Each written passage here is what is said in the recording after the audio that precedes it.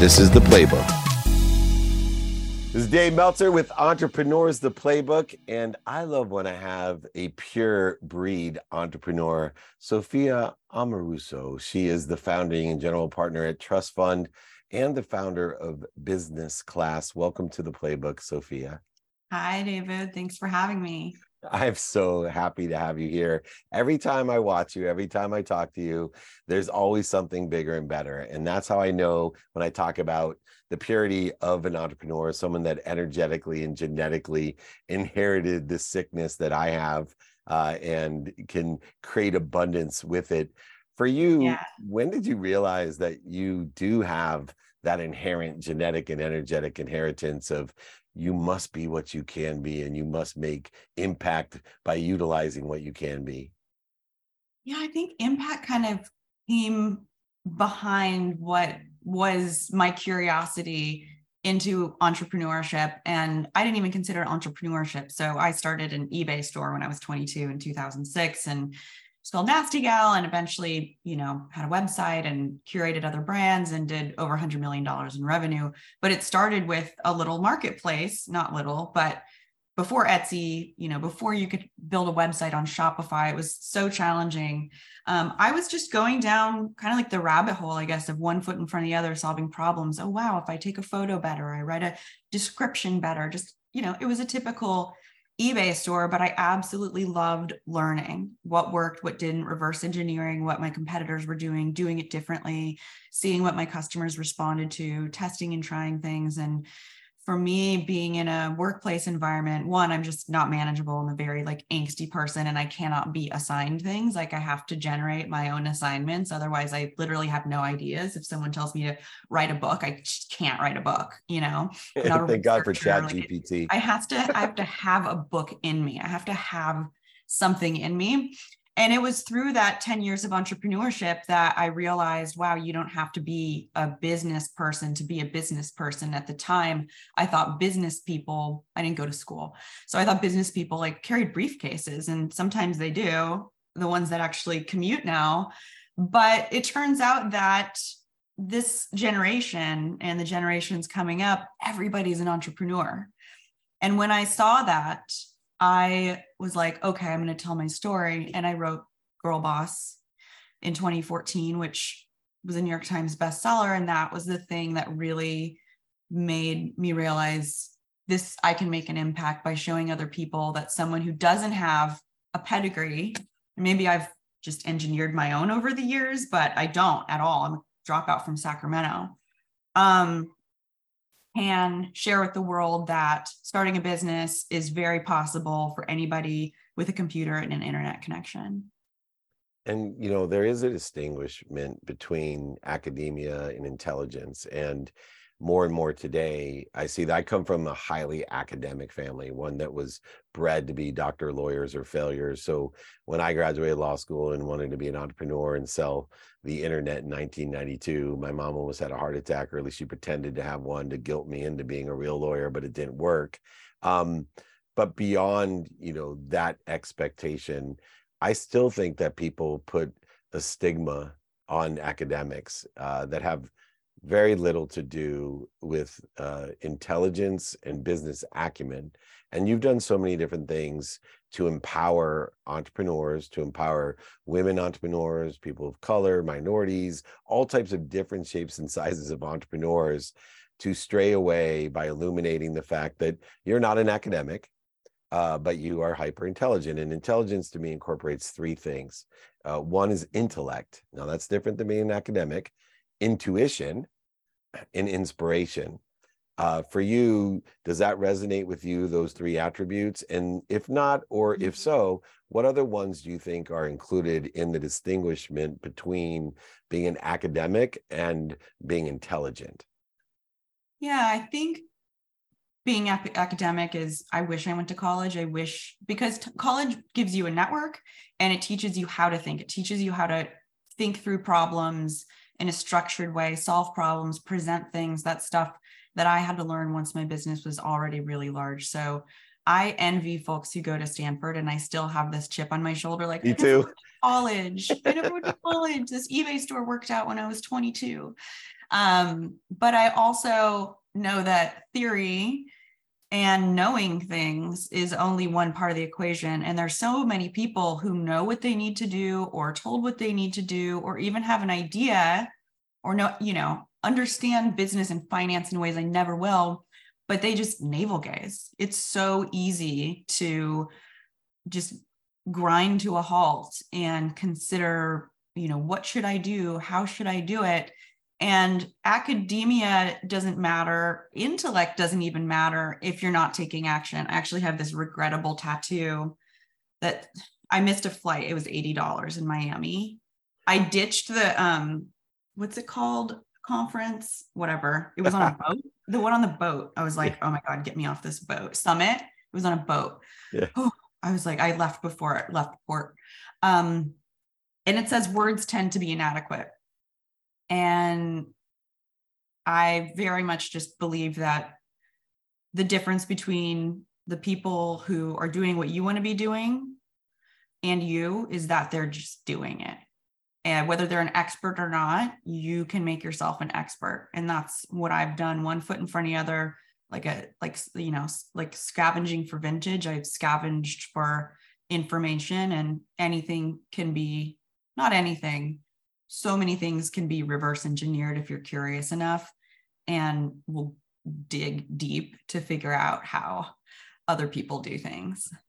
One of the things we share is I was blessed with early success in my early 20s as well, and ended up making a tremendous amount of money. And I used to tell people something that I think you believe as well, or at least tell people that, nobody's given me anything. I made it happen. And one of the things is, I'm a lot older now, I look back and I said, I wish I would have realized that just because nothing was handed to me and I had to figure things out myself, I should have still been asking for help.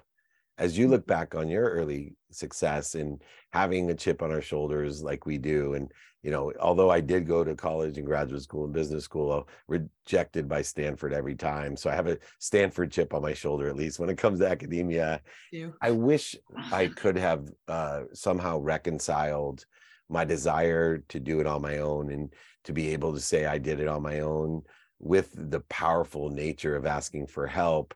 And now you sit in the situation with business class and trust fund. You're the one giving the help. And there's probably people like you and I out there going, well, they're not going to help me. I don't need to ask for help. I'm just going to do it myself. How did that interplay within your success? And would you do something differently when it comes to the humility of asking for help? Asking for help. Yeah. I've always been really humble about asking for help. I'm now better than me. I've done a lot of value extraction, and now I want to give that value back. And even today, it's like, I just started a venture fund. I've invested over $1 million of my own dollars as an angel investor into some amazing startups, but operating a fund is different. And there are so many amazing people out there, solo GPs, who have paved the way for me. And I'm on text with them all day and they're like, sorry, I'm in a meeting. Like, I'm shameless about asking for advice, but I also have a network. So I'm shameless about asking for advice. But if you're in a place where you don't have those relationships, and even worse, you don't know who to ask, that's really tough. Humility is only one part of the equation. And I was in that position for years at Nasty Gal when I started my business. I bootstrapped it to over 12 million in revenue. I had no credit cards. I had no debt. I had no investors. I thought selling something was literally buying it and selling it for more than you paid for it, and then not spending all the money. I didn't know companies could operate at a loss. I just was not my world. And I wound up raising $50 million, and I owned 80% of the business. So I controlled the board. I had 2 seats. My lead investor had 1, and that was it. And the board never got bigger after that. And I've heard boards can be a nightmare, board dynamics and, conflicted, people with, you can edit this. What is it? Conflicting interests. Right. And people with conflicting interests. But there's also more voices around the table. So even if you don't necessarily agree with them, you have more data to parse through from people who sit on other boards or have worked with companies like yours. So at NASDAQ, I didn't have an advisory board. I had one board member, and I really regret not having cultivated my relationships in a slightly more formal way and inviting people and giving them equity or incentivizing them in some way to have skin in the game, to help me and be aligned with me as advisors in ways that an investor may not necessarily be. Yeah, it's a great lesson as we find more and more times. Now you have your own fund, and with a $5 million target in that fund specifically to help entrepreneurs with check sizes, I think from 50 to 150. Are there a certain type of entrepreneur? I'm a big investor in the jockey. I just don't have faith in that people actually can tell the future and know what their business is going to evolve to. But I know someone like you, I would invest in, because you're going to figure it out. And that figuring out is a great value to me, to put my money behind a great jockey that I don't care what the horse looks like today. They're going to whip the horse into shape and win races for me. What are you looking for in the entrepreneur with the new fund that you just launched with Trust Fund? Yeah, I mean, I guess I'm creating a pedigree out of the, adopted horse who had, like, mats in their fur or whatever. That's kind of all any of us can do, is try to pedigree ourselves beyond whatever we were handed. Trust Fund, yeah, was set to be a $5 million venture fund. And I did something called a community raise. So I'm allowing anybody to apply who's an accredited investor to write checks between 2 and 20K, which typically very few people are invited to venture funds, largely because you can't traditionally have more than 99 limited partners or investors, people who invest in your fund so you can invest in other companies. There's a vehicle called a 506C election that allows me to solicit in public, one, talk about it while I'm raising, and two, have, in addition to something called a parallel fund, over 2,000 LPs. I was planning to raise $5 million. I got $5.5 million in applications for checks between 2 and 20K over less than a week after announcing this in TechCrunch. I had already raised 1.3 from Mark Andreessen and Paris Hilton, and some great, really smart Ev Williams, who founded Twitter. So now I've got 3 and some change left to raise of a $10 million fund. And your question? Yeah, that's what type of entrepreneur? Yeah. You're going to have $10 million in short order. So with Yeah. that $10 million, what are you looking for in your jockeys, the one that you're Yeah, willing to totally. invest in? I'm not looking for, in terms of who I invest in, I'm not looking for diamonds in the rough. I get a lot of decks. I see a lot of people are cold emailing me and DMing me. We have an application on the Trust Fund website where you can apply, and I look at everything, and I do reach out to people directly. I'm not a giant venture fund. I don't see everything. I don't see every productivity tool and every collaboration tool and every digital health startup. And there are tons emerging at any given time. I don't see the full landscape like a larger fund does. So I am, maybe for the first time in my life, a little bit of a follower. I'm looking for entrepreneurs who largely, not completely, not always, largely are either, adjacent to or aligned with somebody that I know. It could be an angel investor. It could be another entrepreneur.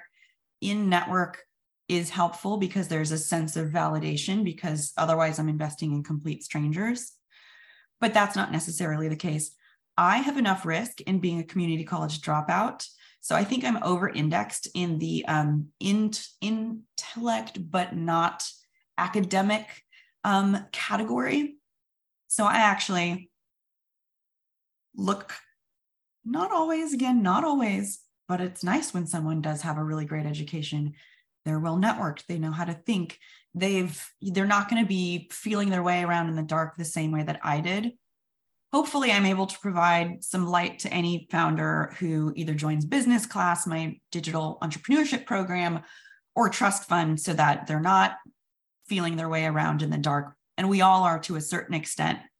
But anyone who's got, a little crack of light already before, I get in there to check out their business is helpful. And then hopefully I can crack the door open even more and shine a light on all the gnarly stuff that comes with building a company.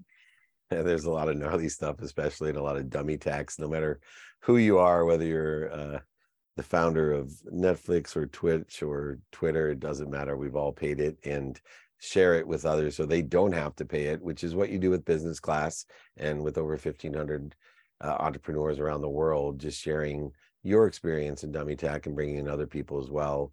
With that, I think it's a 10-week digital course that you provide for people. Yeah, it's a 10-week digital course. We're going to experiment with taking Evergreen where anyone can join anytime. But I started business class in late 2020 during the pandemic, really isn't in an effort to harvest everything that I've learned. Like, I'm benefiting from it, but I also think other people can benefit from it. And if it's going to be that painful, I might as well make use of it because that makes it feel a little bit less painful. So I created a super comprehensive entrepreneurship course, largely for bootstrap founders. And they can be, excuse me, and they can be a brow artist, they can be a designer, they can be someone who has a startup or is building technology. It runs the gamut, but they either have an idea or they have a few ideas and they want to validate, or they have a business. And for all of them, we start with validating their business, even if it's in business, because that's something we should always be doing and always talking to our customers. And from there, it takes them through everything from legal and LLCs and C Corps and S Corps and trademarks and, the USPTO and through like branding, marketing, paid, earned, owned, leadership, the full gamut of starting a business and also auditing your existing business. And it's called business class, but it's a double entendre, and and I love naming things. It's aviation themed, not just aviation business class, got it, but Pan Am 1960s flight attendant, like vintage vibes. And I'm teaching over 8 hours of entrepreneurship on video, wearing a Pan Am flight attendant costume. And each of the modules is called a flight, and the lessons are called legs. And in the course of the 10-week program, which we will be launching again this spring before we maybe flip it to Evergreen, are called the break weeks are called layovers. It's like endless puns. It's just so much fun. It makes learning about entrepreneurship really fun. Which we need. And I will tell you, after speaking with you, I want to continue to invest in cloning, because if I can clone you, I'll make billions of dollars in my life. We need more entrepreneurs like you. Where I want to end up is, as I listen to you, watch you, and have 3 daughters myself, 23, 21, and 18, all entrepreneurial, I think to myself, my biggest challenge is with equity and inclusion. One of the most frustrating things in my career, especially now as a father of mature women, is that less than 3% of our capital is going to women and people of color. And 73% of Americans are women and people of color. And yet you have a better chance if you go to Stanford of getting funded than if you are a woman or a person of color, despite the fact, believe it or not, that economically, and the data is proven now, we've been studying long enough, that you have a better chance of making money by investing in a woman or a person of color than a person that graduated from Stanford. I know people wouldn't believe that, but go check the data. For you, how important is it to provide opportunity and capital to women and people of color? It's really important. And by nature of my having shared my story, there's kind of a natural pull marketing, I guess, instead of push marketing, that women follow me. I've invested in a lot of women, but I've also invested in a lot of men, and I plan on investing in men as well, because why not ride on the coattails of someone else's privilege? Nice. I love it. I'm an opportunist. Are you kidding me? Might as well take advantage of the first class customers too. And maybe women execute better, but there is a different kind of advantage that men have. I think, 12% of general partners at venture funds are women. So it's also about getting more women investors out there who understand, the nuances of being a woman, raising venture capital, understand, some of the businesses that women start, because I can't tell you how many times I've heard female entrepreneurs who are starting a business that is geared toward women, their investors say, let me show this to my wife, which, that's cool. They want to share it, but it's because they don't understand it and can't have conviction because they just don't relate. And that's something that I can do. I've written one check out of trust fund and I haven't announced it. Alexis Ohanian at 776 is leading their seed round. And the first thing this woman asked me when we hopped on a call after I invested was about becoming a mom. I'm not a mom, but what is it like?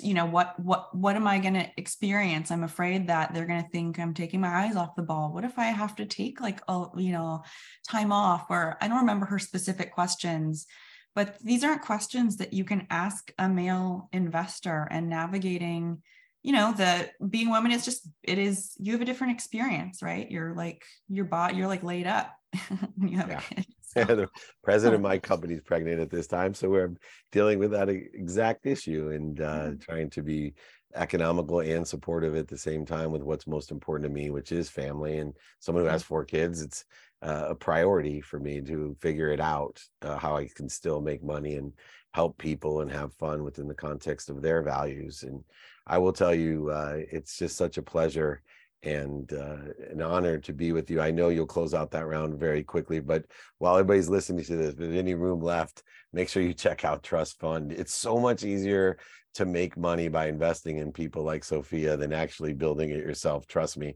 I've done it both ways, and I'm always looking for people like you to help me make a lot of money, help a lot of people, and have a lot of fun. Thanks for sharing your playbook to success, your trust fund. The business class is a great way to do that as well. Come on, join the plane, fly with Sophia. Thanks. Thanks for joining me. This is Dave Meltzer with Entrepreneurs, the Playbook.